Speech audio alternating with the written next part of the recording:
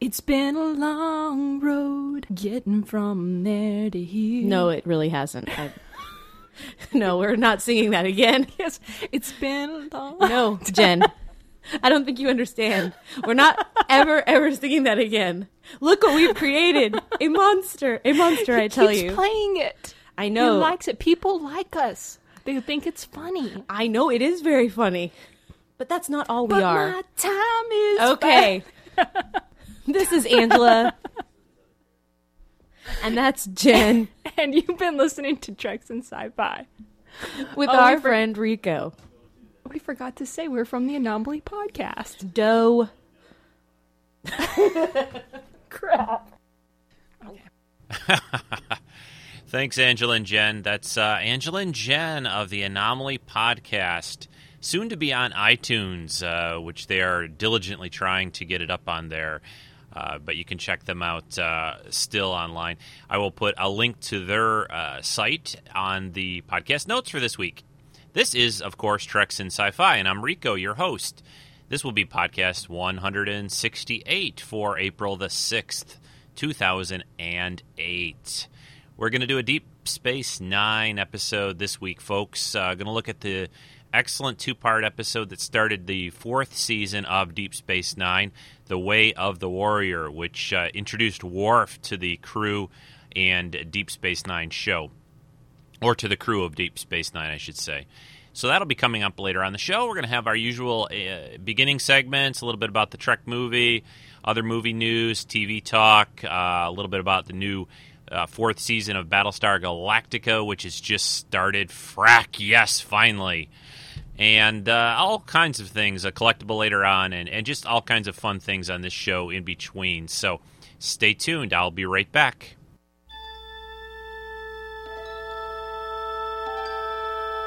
Rico. Rico. Treks and Sci-Fi. Treks and Sci-Fi. Captain, incoming message. A weekly dose of sci-fi and Star Trek information. Shut up, Wesley. Shut up, Wesley.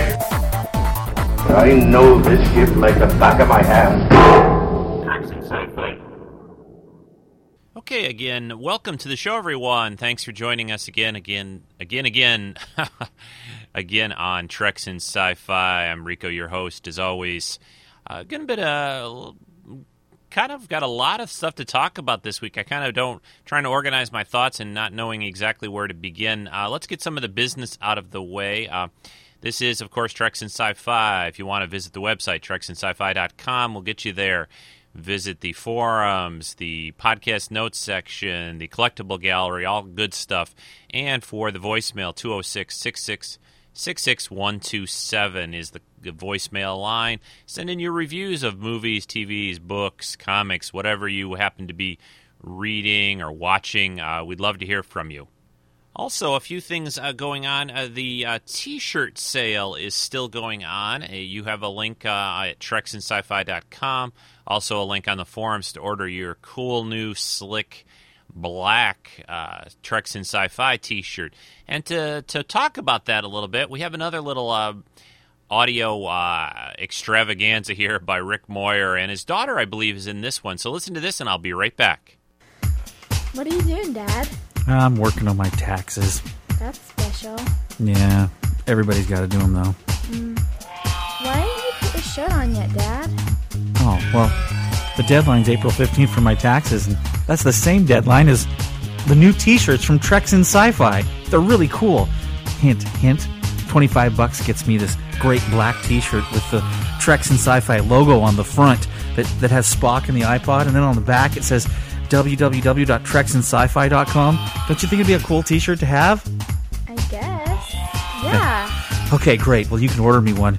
Make sure you do it before April 15th. When the taxes are due, so's the money for the T-shirt. Got it? Okay. All right. I'll go do it now. Thanks. Bye.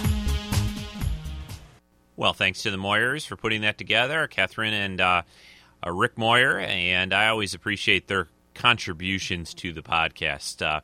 They get the money in. You got about a little more than a week to go to order your cool new T-shirt. Doing a bulk order again. You can pick your size, $25 shipped to you. I will put the bulk order in after April 15th, after all the orders are in, and after I get the shirts a couple weeks after that, I will mail them to you. This will be, I try to do about one or two of these each year, so it'll be probably not till late this year, the fall, or maybe even towards Christmas before I'll do another t-shirt run. So if you want a Treks in Sci-Fi t-shirt to wear at all the conventions and cool movies this summer, here's your chance. What's the latest on the new Star Trek movie?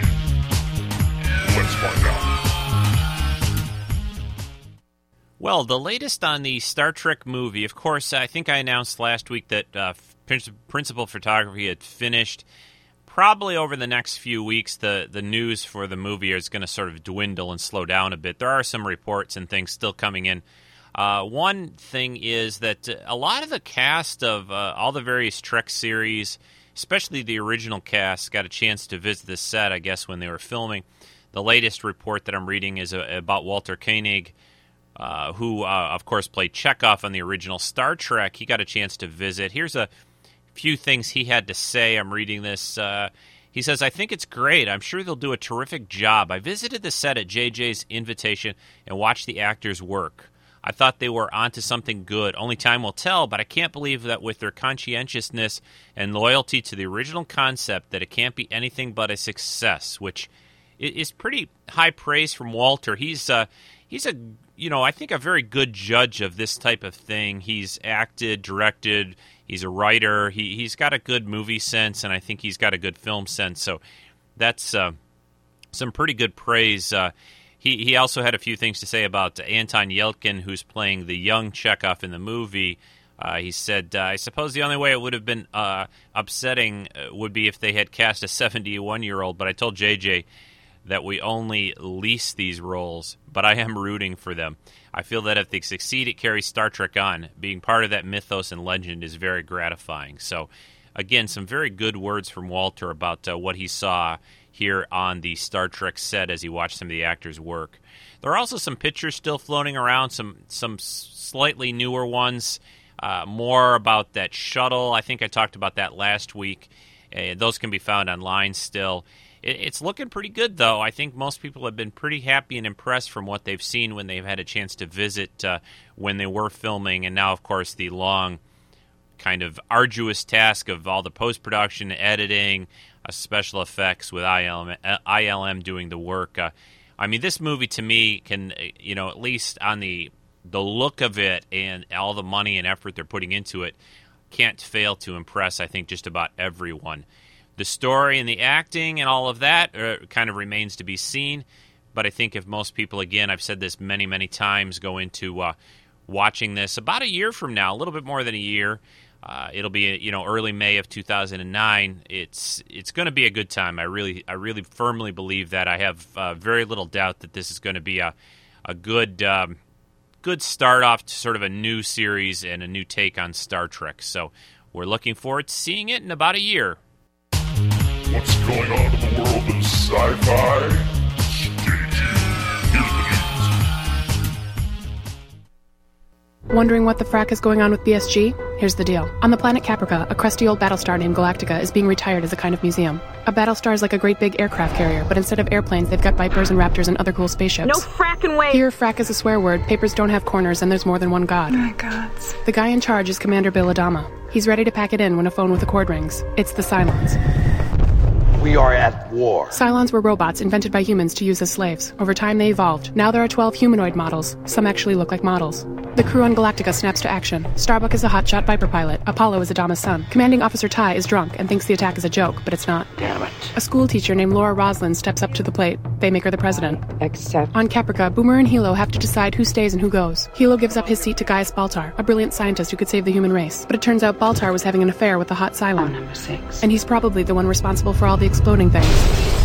Now he thinks he sees her everywhere, and it's driving him mental. No. The last survivors of the human race join up in a ragtag fleet of ships, following the Galactica through space, where cameras have a difficult time keeping up. Adama tries to give the people some hope by talking about a mythical planet they've only heard about in ancient scrolls. And Earth will become our new home. The people are happy. But then he says, There's no Earth. what the frack? A Cylon called Leoben shows up on Galactica. Adama kills him, and Roslin tells everyone. Cylons look like us now. And now they think Boomer's a Cylon. Turns out they're right, and just like all Cylons, there's a whole bunch of Boomers.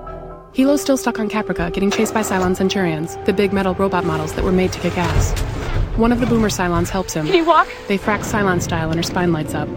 Roslin tells Apollo that she has cancer but wants to keep it a secret. She takes an herbal drug that makes her see things. It helps them find another Leoben on one of the ships. Well, that's a little excerpt from a very cool video that the Sci-Fi Channel put together called What the Frack.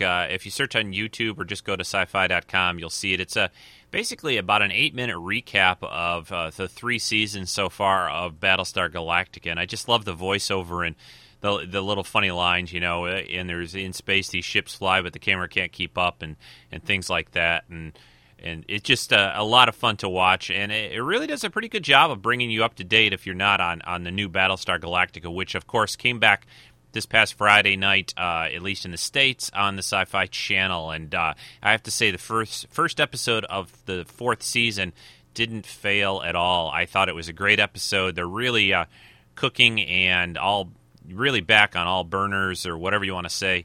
It's just a great show. It's always been a great show, but I think as the years have gone by, it's gotten even better. One of the great things about Battlestar, the new Battlestar Galactica, for me at least, I think, are how interesting the characters are and how good the actors are. I mean, just there isn't really a weak link on the show at all. It really is a great ensemble cast. It's probably one of the best casts of actors ever in a sci-fi show. I've just been totally impressed with it over the years. And if you're a sci-fi fan or just a fan of good television, you know, you really owe it to yourself to be watching Battlestar Galactica.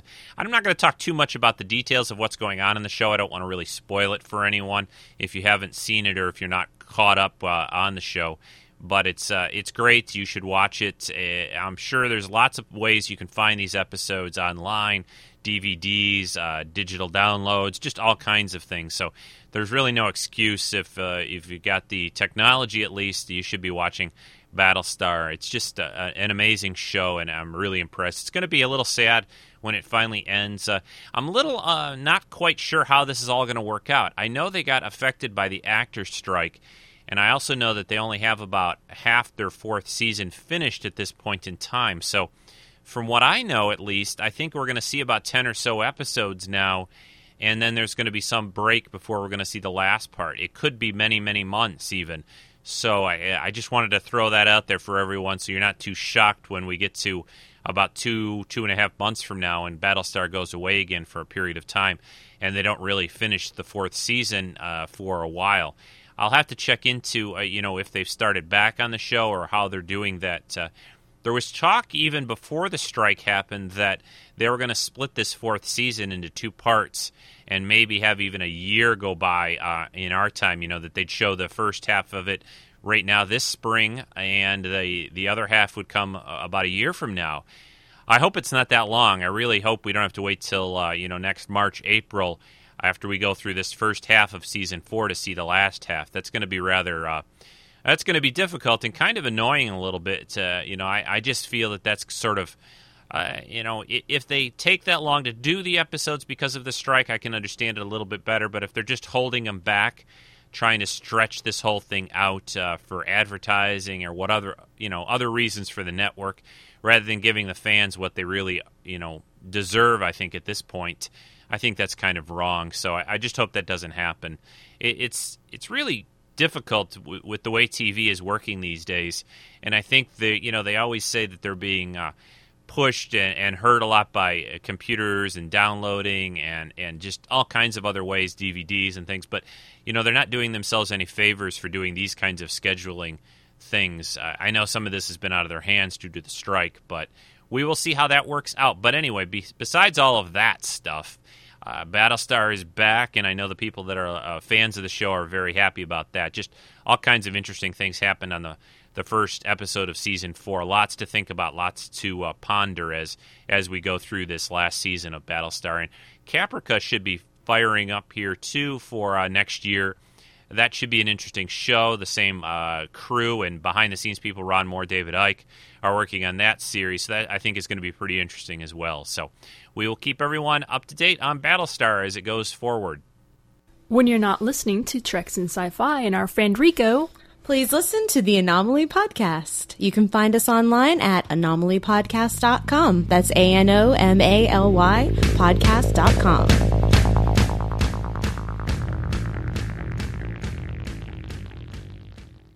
Got a few other sci-fi bits of news and tidbits about movies and television. Heroes, let's just briefly mention that. It appears that that Origin series is pretty much officially dead now, at least at this point in time. You never know about this stuff, but that should, possibly, maybe it'll come back sometime. Who knows? But that is not at this point being worked on. But Heroes will, of course, be returning with an expanded third season opener that's will be coming up on NBC on September 15th this fall. They decided to not, as some series are doing after the strike ended for the writers, they decided not to try to put together a few episodes and show them like some other shows are showing, 4 or 5 new episodes now after the strike and made a few more. Heroes decided not to do that. They decided to take the time, sort of re-energize, revamp the series a little. I know there was a lot of discussion about how the second season wasn't all maybe it could be. They took things in a direction that a lot of the fans I know were not super happy about. I had some misgivings about it, but I still enjoyed it. But I thought that they kind of were trying to sort of reboot or redo season 1 almost again. And I didn't think they had really learned from that, a lot of different things. But anyway, Season 3, which has sort of been subtitled Villains, I guess, that will be coming back in September. Professor, this really is a dead end. Come on, genius.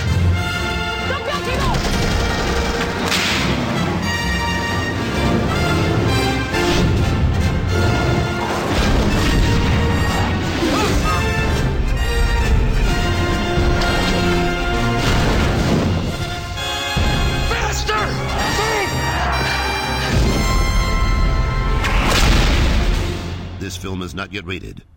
Well, there you heard a very little short, brief spot that's been showing up online and on TV. It's a little 30-second Indiana Jones trailer. A couple little new bits in that with Shia LaBeouf. How do you say his name? LaBeouf? He's calling Dr. Jones professor, and there's a little scene with a little trap going off, and it's looking like a great movie. I think it's going to be a lot of fun. George Lucas has been making some comments.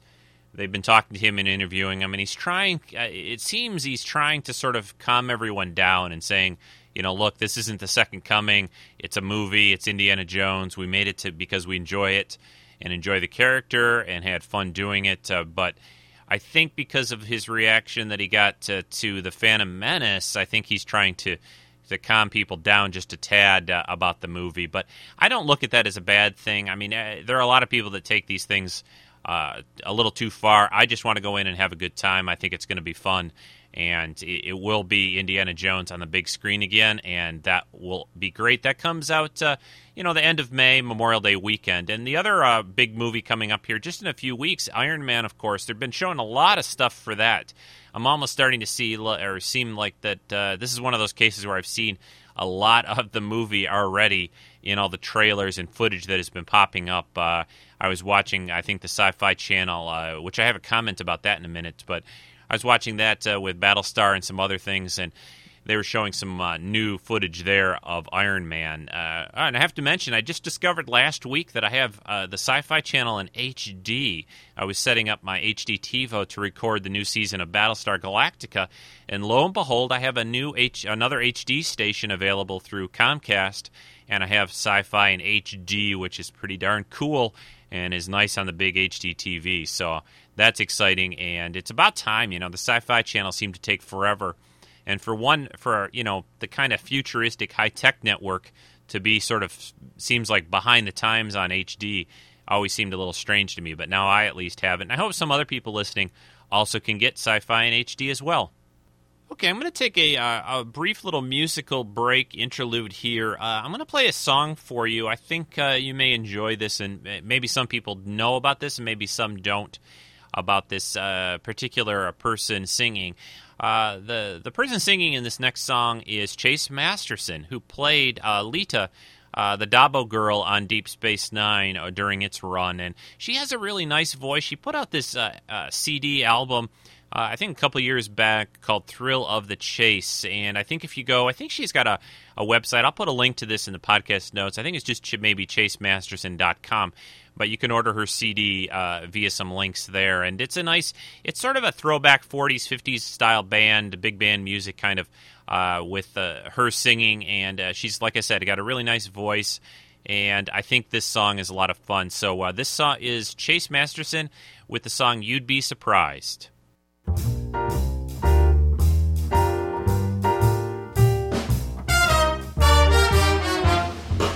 He's not so good in a crowd, but when you get him alone, you'd be surprised. He isn't much at a dance, but then when he takes you home, you'd be surprised. He doesn't look like much of a lover.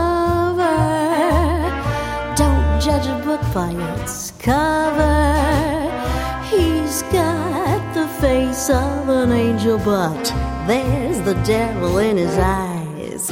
He's such a delicate thing, but when he starts into squeeze, you'd be surprised. He doesn't look very strong, but when you sit on his knee, you'd be surprised. At a party or at a ball, I've got to admit he's nothing at all but in a Morris chair.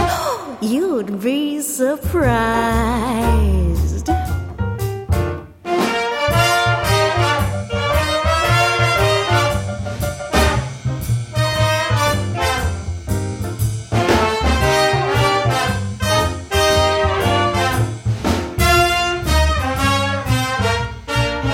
He doesn't look like much of a lover. Don't judge a book by its cover, 'cause he's got the face of an angel, but there's the devil in his eyes. He doesn't say very much, but when he starts to speak, you'd be surprised. He's not so good at the start, but at the end of a week, you would be surprised. On a streetcar or in a train, you'd think he was born without any brain, but in a taxi cab, and when he starts to grab, I said a taxi cab, you would be surprised. This one's a real danger.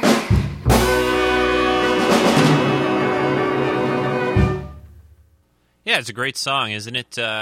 She has a really nice voice. I love those kind of tunes. Not a huge fan of that era, but I don't know. There's just something appealing about some of these Star Trek stars and doing that kind of music. And I like to listen to some Frank Sinatra, I have to say, now and then. So check out chasemasterson.com. I did check it out during listening to that song while I was recording it. And that is the website, chasemasterson.com. And click on the music link there. Also, she has another CD out, it seems. It's called Ad Astra, and I'm going to play just a brief bit of one of the songs in there, a favorite song of mine called Pure Imagination. So here's Chase again with a little bit of that song on the other CD, Ad Astra.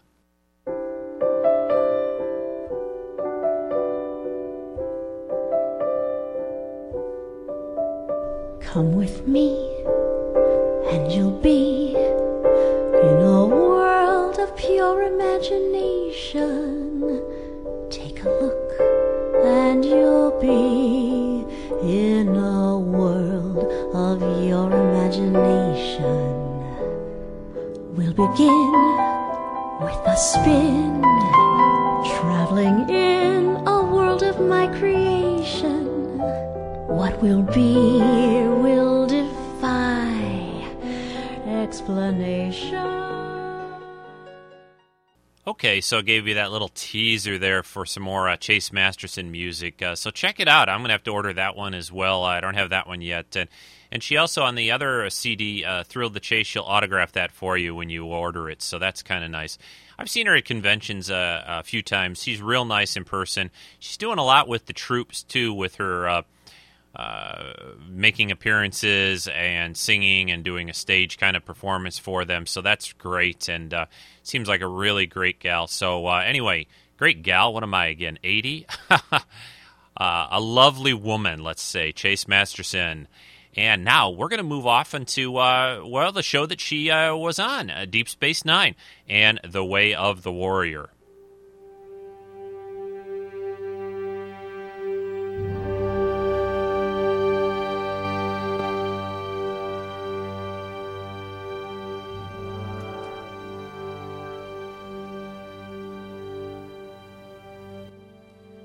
All right, I'm going to start off the discussion here, have a little of this background music playing while I go. This set of episodes here, it was starting the fourth season. They decided to make some changes to Deep Space Nine. It's still been doing well in the ratings, but Paramount wanted to kind of shake things up a little bit. And, of course, the biggest change for the fourth season was the addition of the character of Worf from TNG onto Deep Space Nine. And I think it was a great addition. Michael Dorn, I always enjoyed his Worf on TNG. Of course, TNG had finished by that point in time. They had done the first movie, Generations. And Worf was, he was kind of like a Klingon in Starfleet without a starship. And it was a good fit. Out of all the characters probably that were on TNG, he probably made the most sense. You couldn't bring over Geordi. You already had O'Brien as a good engineer. Picard and Riker would be out pretty much.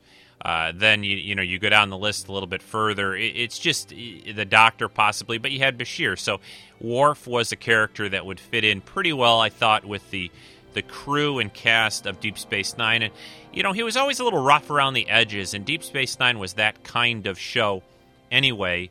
So again, it was a good fit. And Deep Space Nine also did quite a bit with the various the Klingons over the years, what I was trying to say, grabbing my mind or thoughts. So it made sense to fit him into the Deep Space Nine group. What else? They made a few little other subtle changes to the show. Kira kind of got a new costume for the fourth season. The opening credits were a little different. The musical arrangement for the theme was changed to a degree, a little more amped up, and just a few little things. Dr. Bashir, who played or Siddig Al-Fidel, I don't know if that's how you say his original name. He changed his name in this season to Alexander Siddig in the credits, and a little bit more of an easier name, I guess, for an actor to use in Hollywood, and a little less difficult for a lot of people to say. And this was also the season that he and Nana Visitor started to really kind of become very, very close, and eventually, of course, got married, had a son. They eventually divorced, but they had a relationship both on screen and off screen, and that started pretty much in this time frame. So, give you a little bit of background of where this episode fits in and what was going on in Deep Space Nine at the time. The episode itself, this was, I think, when it was originally aired, was aired in one block. They aired it over a 2-hour time period. It wasn't broken up. And I'm not really, as I go through the episode, I have some clips. I'm not going to really break the episode up, like this was part 1, this was part 2. This one really kind of meshed together. There wasn't there is kind of a break point in the episode, but it's not really one of those very distinctive 2-part episodes like they did in Voyager and on Deep Space Nine as well. This one was, again, I think it's best to view it all in one shot, I guess is what I'm saying. So the big story here in this episode, of course, is the Klingons kind of show up at Deep Space Nine, and they're kind of, they seem to be a little more upset and a little more ornery than even Klingons normally are. And at this point, the Dominion has sort of been discovered. They're kind of a threat, and the Klingons feel they will start to infiltrate the Federation, possibly through Cardassia, and that puts the Klingons and the Federation at odds. And with all of this going on, Sisko decides he needs a little Klingon help, somebody who understands Klingons, and that's when he pulls Worf into the fold and onto Deep Space Nine. And I think it all makes sense. It's a good episode, a good set of episodes. It is the episode's written by Ira Steven Behr, who was one of the lead writers. He basically had the writing staff on Deep Space Nine, and Robert Hewitt Wolf, who of course went on to work on Andromeda, that show, and also a regular contributor to the writing of Deep Space Nine, directed by James Conway, these episodes. And this is also, I think, a good chance. These episodes gave most of the characters on the show quite a bit of good things to do, some more than others. And, of course, you had to introduce Worf to the station and had that situation work out and fit in. So hey, let's get into the clips. The first one is just early in the episode, and the opening kind of one of the opening times and scenes before the theme credits are playing. So play this clip, and I'll be back in a minute. The new Klingon flagship. The Negvar.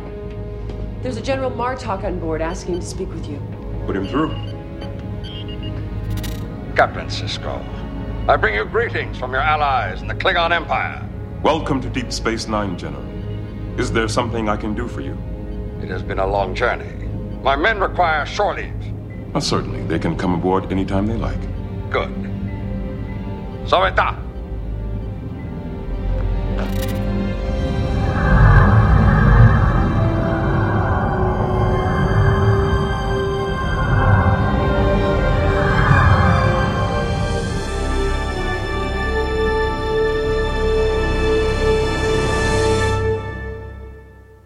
Yeah, so the Klingons show up, but that was Martok, who eventually goes on to appear quite a few times in Deep Space Nine, played by a great actor, J.G. Hertzler, who's also playing a Klingon on that new Star Trek of Gods and Men. Also Chase Masterson is also in that Star Trek of Gods and Men as a Orion, a slave girl, so in green in that one, but I digress. Again, the Klingons show up. Lots of ships are at Deep Space Nine, and it creates some tensions and difficulties on the station. Klingons aren't, the most mannered and the nicest, and they're a little grumpy, basically. And the idea with this and what the Klingons were going through was they were looking for a fight. Klingons are warriors, fighters, and for a number of years being at peace with the Federation, they haven't really had a battle and a war to fight, and they were kind of itching for one, and that's sort of the premise here a little bit. And now with the Dominion threat, that kind of gives them the opportunity to sort of, let loose a little bit. A couple other comments. Avery Brooks here in this episode, or in the start of the fourth season, started to become, he was, shaved head Sisko or bald Sisko. He came back, he had the little goatee, and he had shaved his head, which gave him that, kind of a tougher, meaner appearance, and I think it added a lot to his character. And a little bit of background on that, I guess they were a little bit concerned when they went to the brass at Paramount and said, hey, is it okay if our lead actor here, Sisko, Avery, is shaves his head for the season, and and for the subsequent seasons is the way he kept it. And they were looking for a big fight, and they had some test footage they were going to show, and I guess they walked in and found out Paramount, oh yeah, that's fine, he looks good on him. So they didn't have any real battle there to fight at all, and I guess Avery Brooks liked that look and appearance and wanted to keep it. So he had a lot to do with that situation. And I think because the later seasons becoming very war oriented and battle like on Deep Space Nine, I think it again suited his character. He became a lot tougher. And with everything that was going on, it made sense, I think, for him. So a good look. It always kind of looks a little strange when you see him in the early seasons with hair, and then he has no hair here. It's kind of like the Riker beard thing in TNG. So let's go on with the episode. This episode also features Cassidy, played by Penny Johnson, as Sisko's kind of girlfriend, pops in now and then. She has this ship and freights cargo around. And one thing that happens here is the Klingons start to search ships coming in and out of the area in Bajoran space because they're worried about the Dominion and changelings getting through the wormhole somehow and slipping into the Federation / Klingon space area. So There's a scene where they try to detain Cassidy's ship with a tractor beam and search it and all that, and of course Sisko jumps into the rescue. I can't get through to Cassidy. They're still jamming her communications. Hail the Klingon vessel. This is Commander Kabak of the Imjar. What is it you want? I want to know why you stopped that ship. We have orders to search all vessels attempting to leave Bajoran space. Search them for what? For shapeshifters. Each ship will be scanned, its cargo searched, and its crew members and passengers subjected to genetic testing. On whose authority? On the authority of Gowron and the Klingon High Council. Klingon High Council has no jurisdiction over ships in Bajoran space. We assumed you would welcome our assistance. Do you have any evidence that there are changelings aboard this particular ship? How can we have evidence until we conduct our tests? Commander, Bajoran law strictly prohibits any unwarranted search and seizure of vessels in our territory. I have my orders. The Klingon ship has increased power to its tractor beam. It looks like they're preparing to board the Zoza. Major, raise shields. Power up the forward phasers, see if that gets their attention. Shields up. Forward phasers standing by. They're still not releasing the tractor beam. Fire warning shot 200 meters off their starboard bow. Yes, sir. Commander Kabak would like to speak with you. Let's hear what he has to say. Captain, this is outrageous! I agree, but you leave me no choice. You're violating Bajoran law. Now, I will ask you one last time. Release that ship immediately. We are your allies. Major, lock phasers on Imchar's engines. Prepare to fire on my command. Phasers ready. Gimstrom! Gowron will hear of this. Yeah, this episode brings up some interesting things. You know, they're very the Klingons being, you know, kind of warriors and suspicious. They'd rather just pretty much shoot first and ask questions later. And of course, that's not the style of the Federation. And it's kind of parallels some things that happen, you know, in society and even in our time right now with, you know, privacy and unlawful search and seizures. And I can remember, you know, right after 9/11, a lot of things like that happening. So it's interesting now to watch these episodes again with everything that happened in the last, you know, 5-6 years around the United States especially. So interesting stuff, and it really sets, I think, a good situation up for Worf to pop into. And there's a discussion, I think the next clip here, between Jadzia and Sisko about how to handle what's going on, and the best way to handle it is to get a Klingon. So listen to this clip. The longer the Klingons are here, the worse things are going to get. Whatever you decide to do, you'd better do it soon. Curzon told me once that in the long run, the only people who can really handle the Klingons are Klingons. Get me Starfleet Command.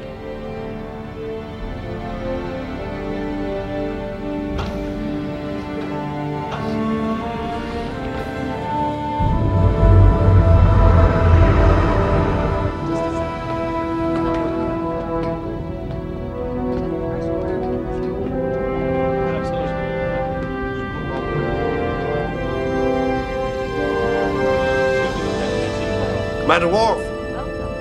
Chief, it has been a long time. Too long. Welcome aboard. Just what the station needs. Another Klingon. Come on. Yeah, I like the Quark's line there about the Klingons hadn't really been making themselves very friendly. They beat up Garrick because, you know, he just disagreed with their tone and what they were trying to do at Quark's bar at one point, and they go into his tailor shop, and they're, of course, very suspicious of the Cardassians.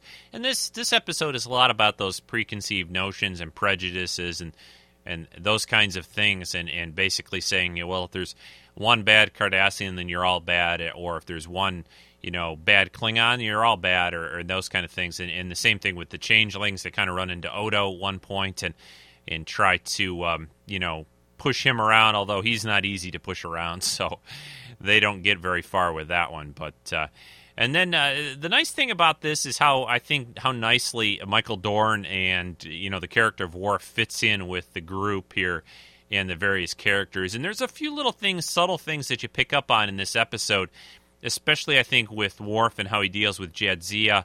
There's a scene where they fight each other when he's training on a holodeck.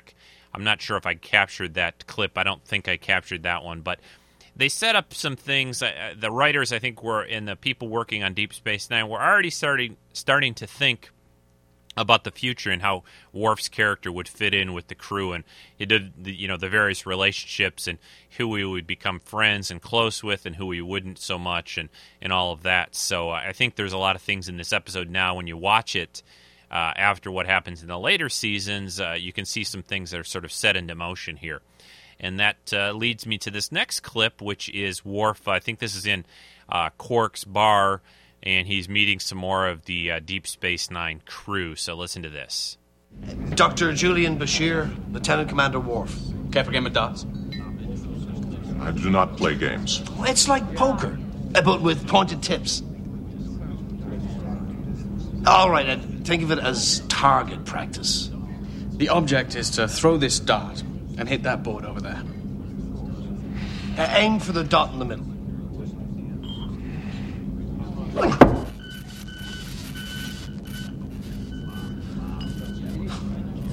Well, you saw how he was acting. I can't believe you did that. Well, he didn't leave me any choice. Wait. What does she do? She knocked out Lancelot. He kissed me. He's supposed to kiss you. But I was playing a married woman. Lieutenant Commander Worf, this is Lieutenant Commander Jadzia Dax and Major Kira Nerys, our first officer. Nice hat. Worf always has the great one-liners like that. Nice hat. He says to Kira there. They're been kind of in this episode. They're playing around in the holosuite, Jadzia and Kira, in different scenarios. And this one is something out of King Arthur and all that time. And they come down in these big sort of gowns and tall hats and like ladies of the Middle Ages, and Worf looks at the hat and he's like, nice hat. That reminds me of that other line he used, or several that he had in TNG.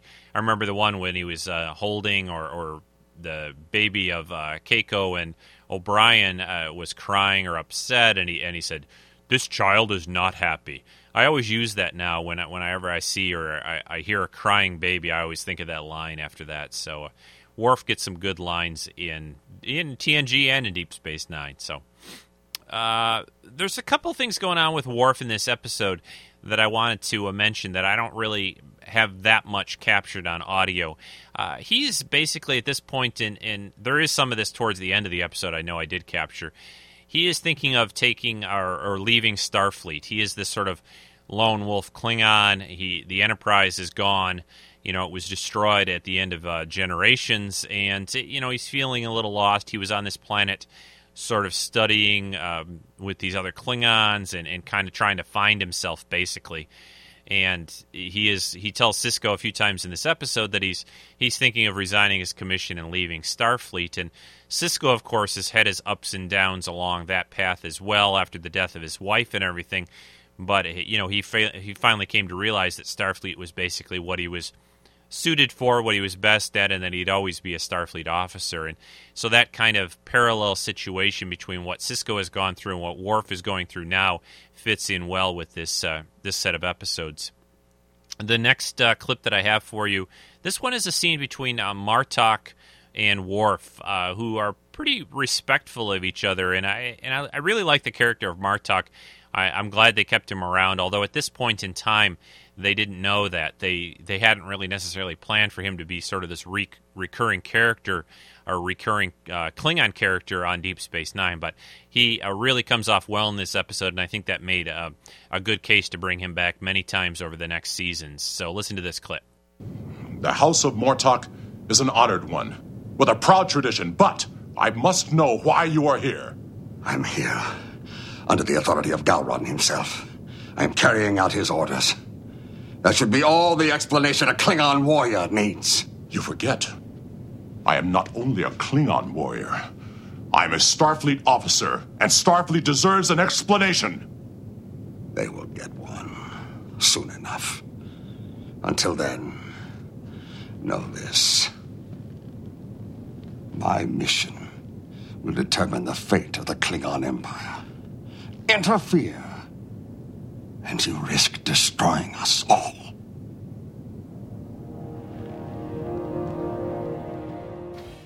Yeah, you can see these two, big Klingon warriors respect each other, and I love, J.G.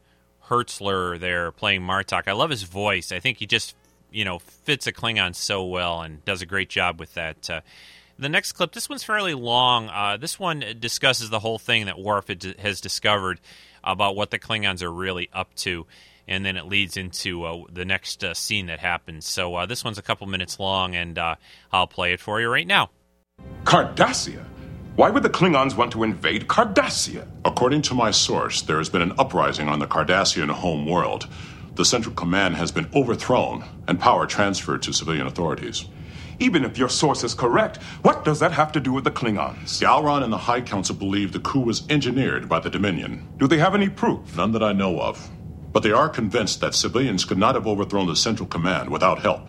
So, by attacking Cardassia, they think they're protecting the Alpha Quadrant from the Dominion. Cisco to Dax. Contact General Martok. Tell him I need to meet with him immediately. Yes, sir.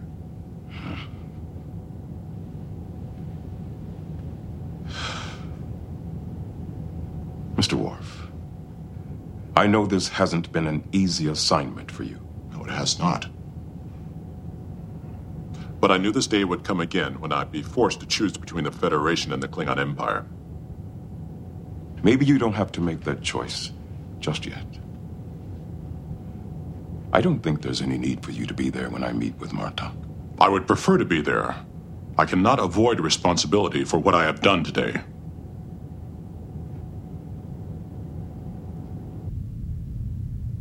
I must compliment you on your intelligence network, Captain. One day you must tell me how you learned of our plans. General, how I got the information isn't important. I think it is. And so will Gowron. General, I want you to call off this attack. And what do you propose we do instead? Stand by and allow the Dominion to take over the Alpha Quadrant? You have no proof that there are any founders on Cardassia. The change in government is all the proof we need. And what if you are wrong? That would be unfortunate for the Cardassians. General, the Federation Council has made it clear to me that they cannot support your plans to attack Cardassia. Are you saying the Federation will sit back and do nothing while Klingon soldiers give their lives to protect the Alpha Quadrant? Starfleet will not participate in an unprovoked invasion. Then the victory will be ours, alone. General, I would advise you to reconsider. The Federation Council has informed Gowron that if the attack goes forward, it will jeopardize our treaty with the Klingon Empire. Yeah, and that's a key point. As good set of clips there. The situation. They're an unprovoked attack on another enemy, even if it's the Cardassians who aren't really our best friends, would really strain relations between the Federation and the Klingons. So that's what really happens in this episode and what takes place here throughout. By the end of it, things aren't very good between the Klingons again and the Federation and Starfleet. So, and Worf there, caught in the middle again, between Starfleet, like you said, and his people, the Klingons, and trying to do what's right, even though he doesn't really agree with what's going on in the idea of this attack. It's still sort of a betrayal, and Worf feels like he's betraying his kind and his people. So, a difficult thing, and well played by Michael Dorn again.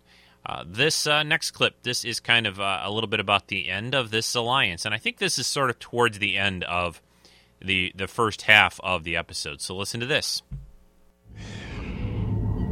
Well, what does the Federation Council say?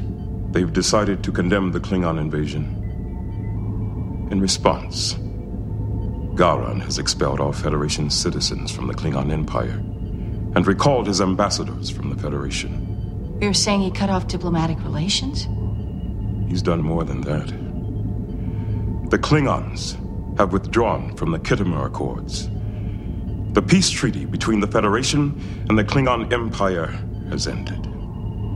Captain, you're never going to believe this. A Klingon ship just decloaked off Upper Pylon 3 and is requesting permission to dock. They claim they have Chancellor Gowron on board, and he is demanding to speak with Mr. Worf, personally. Yep, so things are looking pretty grim for the Alliance there, and I like their reference there to the Khitomer Accords, which happened towards the end of Star Trek VI, the movie, and the peace treaty there that started between the Klingons and the Federation is kind of ending after all these years. So a big thing to happen, and really shook things up in the universe of Star Trek and everything there. The next clip, this one I kind of like. This one's kind of a fun, it's not really that much to do with the episode completely, but here Chief O'Brien and Worf, who of course served together aboard the Enterprise, kind of are sitting down in Quarks and kind of reminiscing about their days aboard that ship and everything that they went through there. So listen to this. Do you remember the time we rescued Captain Picard from the Borg? How could I forget? It was touch and go there for a while. There were a couple of moments when I thought we were all going to wind up being assimilated. I never doubted the outcome. We were like warriors from the ancient sagas. There was nothing we could not do. Except keep the holodecks working right.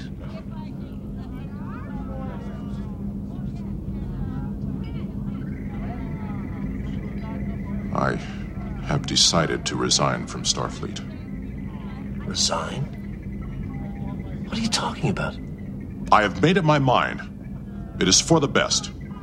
Look, I know how much you miss the Enterprise, but I'm sure they'll be building a new one soon. It will not be the same. The Enterprise I knew is gone. Those were good years, but now it is time for me to move on. And do what?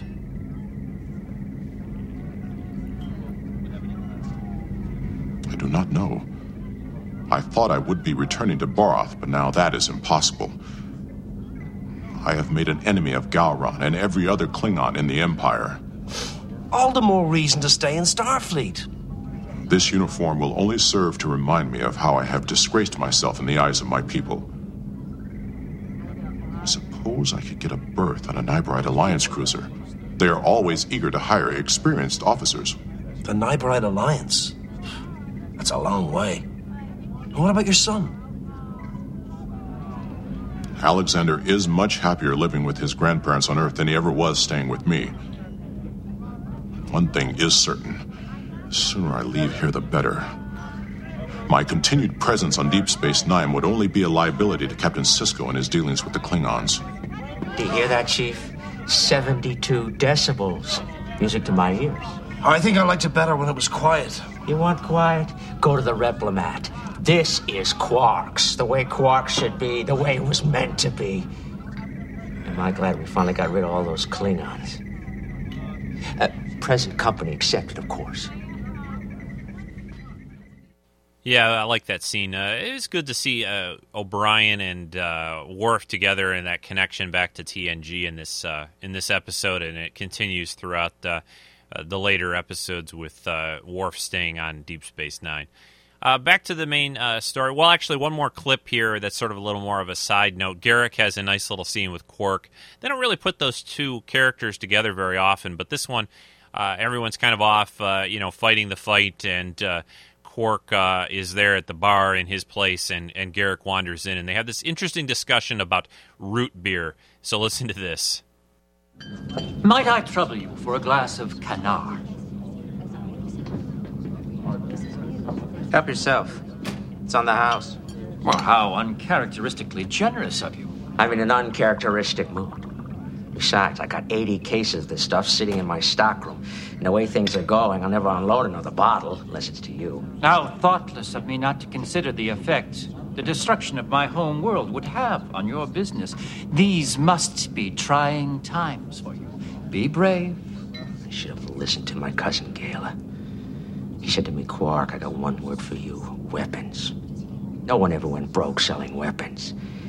But did I take his advice? No. And why not? Because I'm a people person. I like interacting with my customers like you and I are doing right now. Talking to each other, getting to know one another. I can see the attraction for you. But when you're dealing in weapons, buyers aren't interested in casual conversation. They just want their merchandise, no questions asked. So impersonal. Your charms would be wasted. Exactly. Oh, sorry. I must have, when I recorded that, I cut off the discussion. Right after that, they talk about root beer. Quark offers Garrick a little drink of root beer, and he says it's a human drink, and they say how it's so bubbly and fun and sweet and just like the humans are. And I found that kind of funny. But then the weapon discussion is pretty interesting, too, where Quark says, boy, I'm a bartender because I'm such a people person. You know, he's telling Garrick, how his brother or his cousin is in the weapon business, and he should have listened to him and done that too. Good stuff there, and those are two great characters, great actors for that scene. Then we move on in the episode. There's the Defiants out there fighting, trying to rescue some Cardassian, the leaders there that Gul Dukat got off of Cardassian. The Defiant rescues them, is bringing them back to Deep Space Nine. And then there's a scene aboard. Now they're all back with the Cardassians on Deep Space Nine, and the Klingons show up and are trying to sort of take them back. And this is a point where there's sort of a standoff here between the Klingons and the Federation and Sisko. And Sisko informs them that they've made a few little upgrades to Deep Space Nine in the last year or so. So listen to this. History is written by the victors. Consider what you're doing, Captain. The lives of everyone on your station are at risk. I'm aware of that. But maybe you're not aware of what you're risking. We've had a year to prepare the station for a Dominion attack, and we're more than ready. You're like a toothless old Grishnar cat, trying to frighten us with your roar. I can assure you, this old cat may not be as toothless as you think. Right now, I've got 5,000 photon torpedoes armed and ready to launch. If you don't believe me, feel free to scan the station. It's a trick. An illusion created by Thoron fields and Duranium shadows. It's no illusion. We shall see. Shasho! Shashmam! Jaskak! He said, "Today is a good day to die." And then, of course, this leads to this big battle sequence, the last, 20 minutes or so of the episode.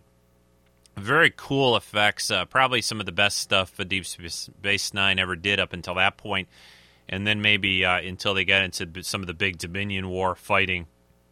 They even used, pulled down some, which is commonly used for big scenes like that, some models and some props and things that were just produced for the mass audience, Erdl models of Klingon ships that they blew up for that episode and other things. There are a lot of Klingons that beam over and they're fighting in the corridors. Everyone's got a phaser in their hand. So they use some off-the-shelf kind of props and toys and things for these various scenes just because, you don't have a lot of big expensive props and models sitting around for all these people to use and ships to blow up that you don't want to use for the next episode. So that's what they do, and some very cool stuff. And Deep Space Nine really has been outfitted as a big defensive station there, because with all the torpedoes and phasers, they take out a lot of Klingon ships in this episode, and then they eventually some other Starfleet ships show up, and that just makes the Klingons kind of decide, well, maybe we should leave for right now. So they back off a little bit, and that wraps up the battle, and there's still some pretty poor relations by the end of the episode between the Klingons and the Federation. And that eventually gets resolved later on, but that's a story for another time. One last clip here. This is a fairly long one, about 3.5 minutes. This is kind of the end of the episode, wraps things up, tells you what Worf's going to do and his decisions and that. So listen to this, and I'll be back to wrap up the show. I was trying to escape the pain I felt after my wife's death. I thought I could take the uniform, wrap it around that pain, and toss them both away. But it doesn't work like that. Running may help for a little while, but sooner or later the pain catches up with you. And the only way to get rid of it is to stand your ground and face it. But wearing that uniform must remind you of what you have lost. Sometimes. But it also reminds me of what I've gained and who I am. Oh, I can throw away the uniform, resign my commission, run all the way to the Nyberite Alliance. But it really wouldn't matter. A Starfleet officer. That's what I am. And that's what I'll always be. And you think that is true of me as well? What's important, Mr. Worf, is what you think. I think Starfleet has been my home for many years. Perhaps it still is. There are starships out there that are in need of good officers. In fact, the captain of the Venture is a friend of mine. If you'd like, I can talk to him. See if he has an opening for a lieutenant commander.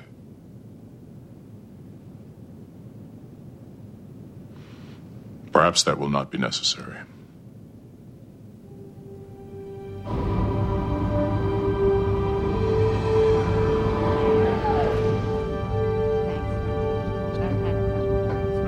Lieutenant Commander Worf, reporting for duty, sir. Well, you all know our new Strategic Operations Officer.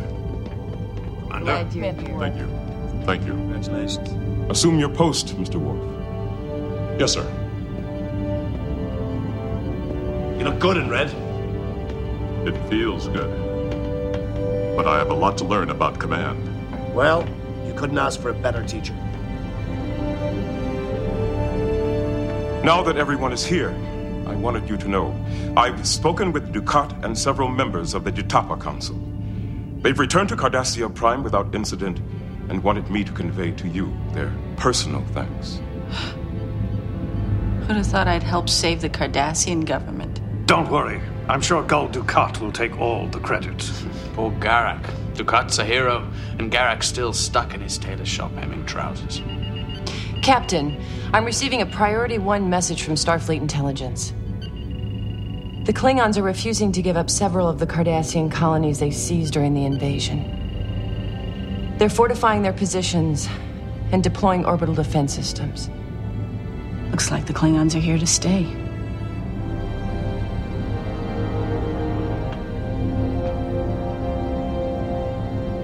Maybe they are. But so are we.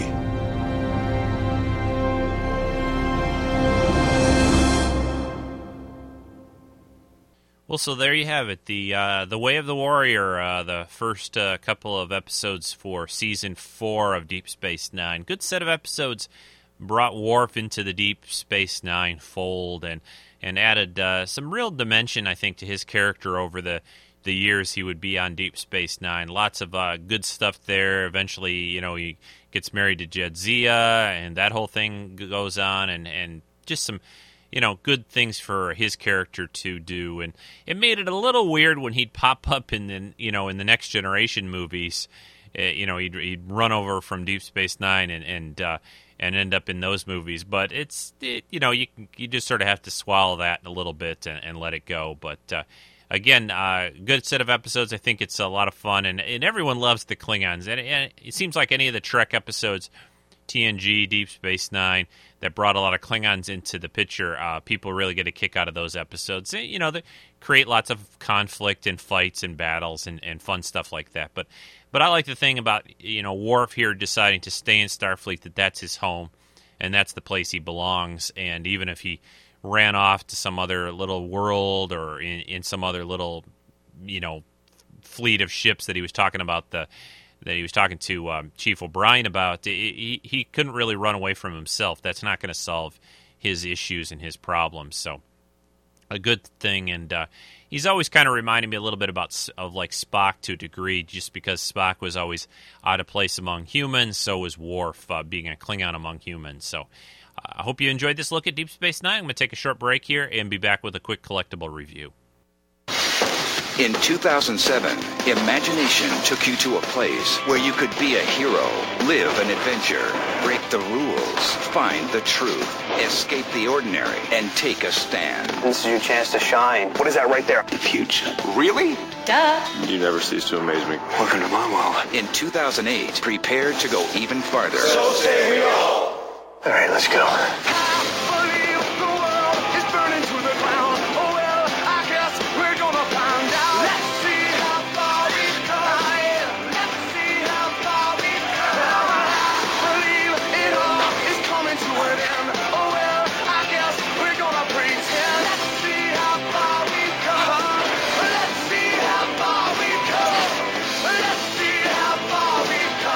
Something extraordinary has happened. Whoa! Just imagine where we'll take you next. 2008 is sci-fi. It's time for a collectible review on Treks in Sci-Fi. Okay, before I do my collectible review for the week, I had to mention a few things after playing that little Sci-Fi Channel ad. Looks like that a couple of shows will be returning, or a new show, actually. Two things from the BBC. The Sarah Jane Adventures, I think that's the name. Sort of a spin-off Doctor Who show. Sarah Jane was one of the Doctor's previous companions on Doctor Who, and they gave her a show which is going to be starting to show, I think, this Friday night in the States on April 11th on the Sci-Fi Channel on Fridays. I'm not all that up on what this show is all going to be about or that. I know it's kind of mostly set on Earth, I believe, but it looks pretty interesting, and I'll be watching. The other big news is the 4th season of the new Doctor Who will be coming to the Sci-Fi Channel starting on, I believe, April 18th, the week after the Sarah Jane thing starts. On April 18th in the States, again, at least on the Sci-Fi Channel, that will be starting up. And I believe it has already started in the BBC. So it's kind of nice that finally the BBC in the United States and the Sci-Fi Channel have kind of gotten together, and we're only getting things, a few weeks after they're airing on the BBC. We're getting them on the Sci-Fi Channel. So that's nice. Now I don't have to hunt around on BitTorrents to see these things, because it used to be like a year before we would get them over here, so that's good. And Torchwood Season 2 is finishing up now, too, on the Sci-Fi Channel, which is a great show. They had an episode that I watched that was on last night here called Adrift, a very emotional episode. I don't want to say too much again, but about some missing children, and they're in this area in the UK that they have this little thing called the Rift, which is a place where sort of time and space intersects with the Earth and allows things to kind of slip through and also things to be taken away. And it's a very, very kind of sad episode in a way, but very powerful, and one of the best Torchwood episodes that I've seen. So for people that have watched that, great stuff there, and Torchwood, a great show as well. So looking forward to all that great stuff from the BBC on the Sci-Fi Channel. All right, as far as a collectible review, I had a few things in mind this week. I decided to do another statue. This one I've had for, I guess I have had this for a few months now. This is a statue of a character called the Magdalena. This is from a comic book called the Witchblade comic book. It is she kind of fights, she's sort of like she used to be a nun, I think, in the comic, and now she fights evil. She's sort of like a slayer of evil creatures and demons, and sort of like a Buffy the Vampire Slayer if Buffy had, become a nun first. And it's difficult to explain, but if you're a reader of Witchblade or the Darkness comics, you'll know this character. So this Magdalena is done by the Claiborne Moore studio. It's a great sculpt. They've done a couple of pieces of her character. The first one that they did, and now the second one. I didn't get the first. This one's called the Artist Proof version, which is just a different look and version of it. But I think this one's actually a little better looking than the first one they did. The paint application and quality on this is amazing. It's difficult to take very good pictures of it, though, because it sort of has both dark and light areas and glossy and flat finish used on it. She's basically in black and red is her outfit. And again, I'll have a picture in the podcast notes and pictures up on the collectible gallery on the main website that you can see of this character. Just search in the statue area, and other, I think, is the next section you have to look in. But I'll link that up in the podcast notes. But stands about 15 or so inches tall. She's holding a spear. She actually uses the Spear of Destiny, which most people know what that is. She uses that as her weapon in the comics, and it's a real interesting character. A very beautiful statue. Again, the paint application and the look of it is amazing. A very high level of talent went into this piece, and it's really very beautiful piece of artwork. I find, even if you don't know the character, I think you can appreciate it if you're a fan of nice statue work and art when you see this piece. So the Magdalena, done by Claiborne Moore and his studio, another great item from them, and a very cool addition to the collection. Okay, folks, that's going to wrap it up for this week's edition of Treks in Sci-Fi. Oh, gosh, Rico, you're an idiot. Oh, there I go, third person. Haven't done that in a while. I'm sorry. I apologize. I had a couple of comments that have been sent in for The Way of the Warrior, and I slid right by on those. Oh, my gosh. They're staring right at me here on Winamp that I use to play the clips through. So we will still play those. Sorry about that. I've got two. One from Dave Kill on the forums, and one from Rick Moyer. So let's go first with Dave's comments about The Way of the Warrior. Hi, folks. Way of the Warrior was a big turn of events for DS9 that could have been released as a summer movie in theaters. You know, everyone got a chance to shine, and it featured two of my favorite characters, not Sisko or Worf, but Dukat and Garrick. The studio must have had a big budget for this one. The battles were awesome, and the Klingons are back in mass. We see now why they don't shake hands, too sore from all the knife-induced blood tests. I think DS9 had the most interesting characters and unlikely friendships, and I'll leave you now with a clip from a favorite scene of mine of Odo and Quark sparring outside his bar. Come on, Quark, move it along. You should be in the emergency shelter by now. I'm not going to any emergency shelter. This is my bar, and I'm going to defend it. Really? And how do you plan to do that? With this.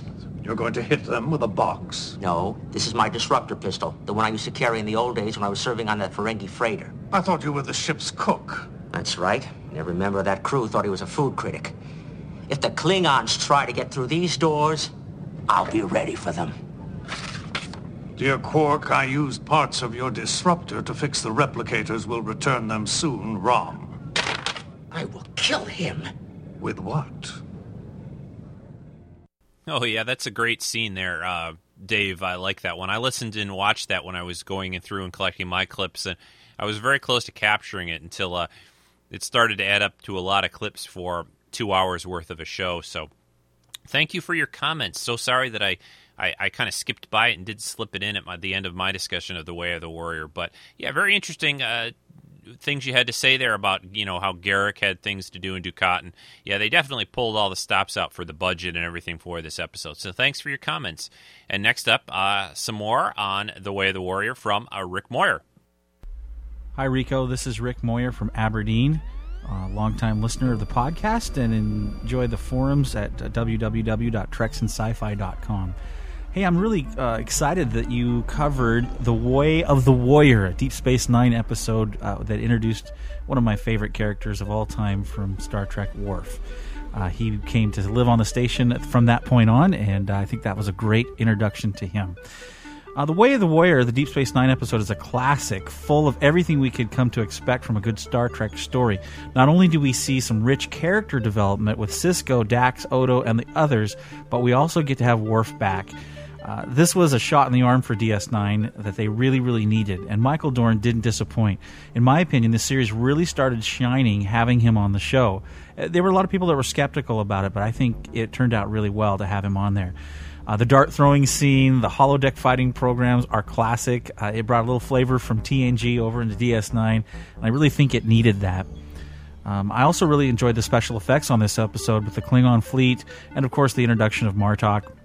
What a great character. Of course, we get to see him with two eyes, and later on in the series, you know, he gets his eye messed up and kind of gross.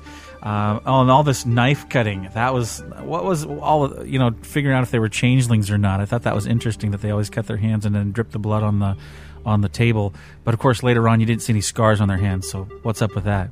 I don't know. These 2 episodes really rocked, and they catapulted DS9 into another dimension of storytelling. And that's my 2 cents about The Way of the Warrior. Great episode. Thanks, Rico, for all that you do. What a great podcast this is, and what a cool guy you are. So have a good one. Well, thanks for the compliments, Rick, and thanks for your comments about The Way of the Warrior. Yeah, I agree. It really kind of boosted Deep Space Nine up quite a bit. I don't think they needed it, per se, but it just really kind of made everything come together, kind of like what happened in the middle of TNG when they got some of the new writers aboard and how that show started to really cook around season 3 and 4. So there you go. Sorry I didn't slip those in at the end of the Way of the Warrior. I could have gone back and re-edited and re-recorded, but I know you guys understand, so I didn't want to leave you out. I don't know how that happened. I guess I got excited about talking about the collectible review, or I don't know what, but I'm usually a little better about that. So hope you'll forgive me that I didn't have them in at the exact right spot for this podcast this week. We'll be back next week, of course, with another look at. I believe I'll probably be just doing another Star Trek oriented, pick another episode and look at that for next week's show. I've got a few ideas for some different episodes, different podcasts to do. It seemed like most people really enjoyed the last week's episode about the 50s style sci-fi movies, and I like to slip those in now and then. But then now I want to get back to doing Trek for a few weeks in a row, and then we'll slip a couple special ones in here in a couple of weeks. So if anyone ever has a suggestion about a special podcast they'd like me to see, some special topic they'd like covered, please email me, treksf@gmail.com, and let me know. I'm always open to suggestions about special podcasts or movies or even particular episodes you'd like to hear me cover sometime. Always open for suggestions. So, again, I hope everyone's enjoyed this week's episode, and you'll check out the website, the forums. Lately, I'll have to mention that I'm not sure if a lot of people listening to the podcast fall into this category, but for the Treks and Sci-Fi forums, just go to treksandSci-Fi.com, click on the forum link. I've seen a lot of guests in the forums, sometimes, a couple of dozen, like 20, 24, 25 guests, and there's 7 or 8 members that are logged on as well. And all I have to say is if you're a listener of the podcast and you haven't signed up and joined the forums, you should really do that. There's a great group of people there. Lots of cool things are discussed about the movies, TV, Trek, Star Wars, just everything in between. Lots of good stuff. And we've got the RPG game going, which is really going well. Again, just, join up. It's real easy. Just register. You'll get a little email back to you that you have to do a confirmation on to get full access to the forum. So make sure to watch for that if you do register for the forum, that you'll have to, click that link. You'll get back on an email on the email address you enter. That will give you full access to the forum and all the fun there. So check that out when you get a chance. I think that's it. I will talk to everyone again next time. Bye-bye for now. No. Come on. Pretend Jen, like we're going to sing it. I'm not singing. We're not. No, I'm not singing. Well, you record it, and you could say that right there, and that would be funny. I know. That's what I'm doing right now. I'm creating comedy. Okay. I'm trying to create comedy. Yes. Well, no, I'm trying to create comedy like right now. I know. That's speak. Funny. That's funny. I'm helping you create comedy. This is Angela. And this is Jen. We're from the Anomaly Podcast. You're listening to Rico on Treks and Sci-Fi.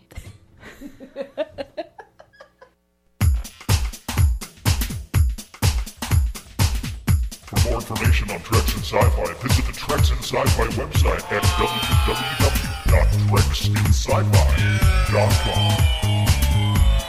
This has been a Rico Dotski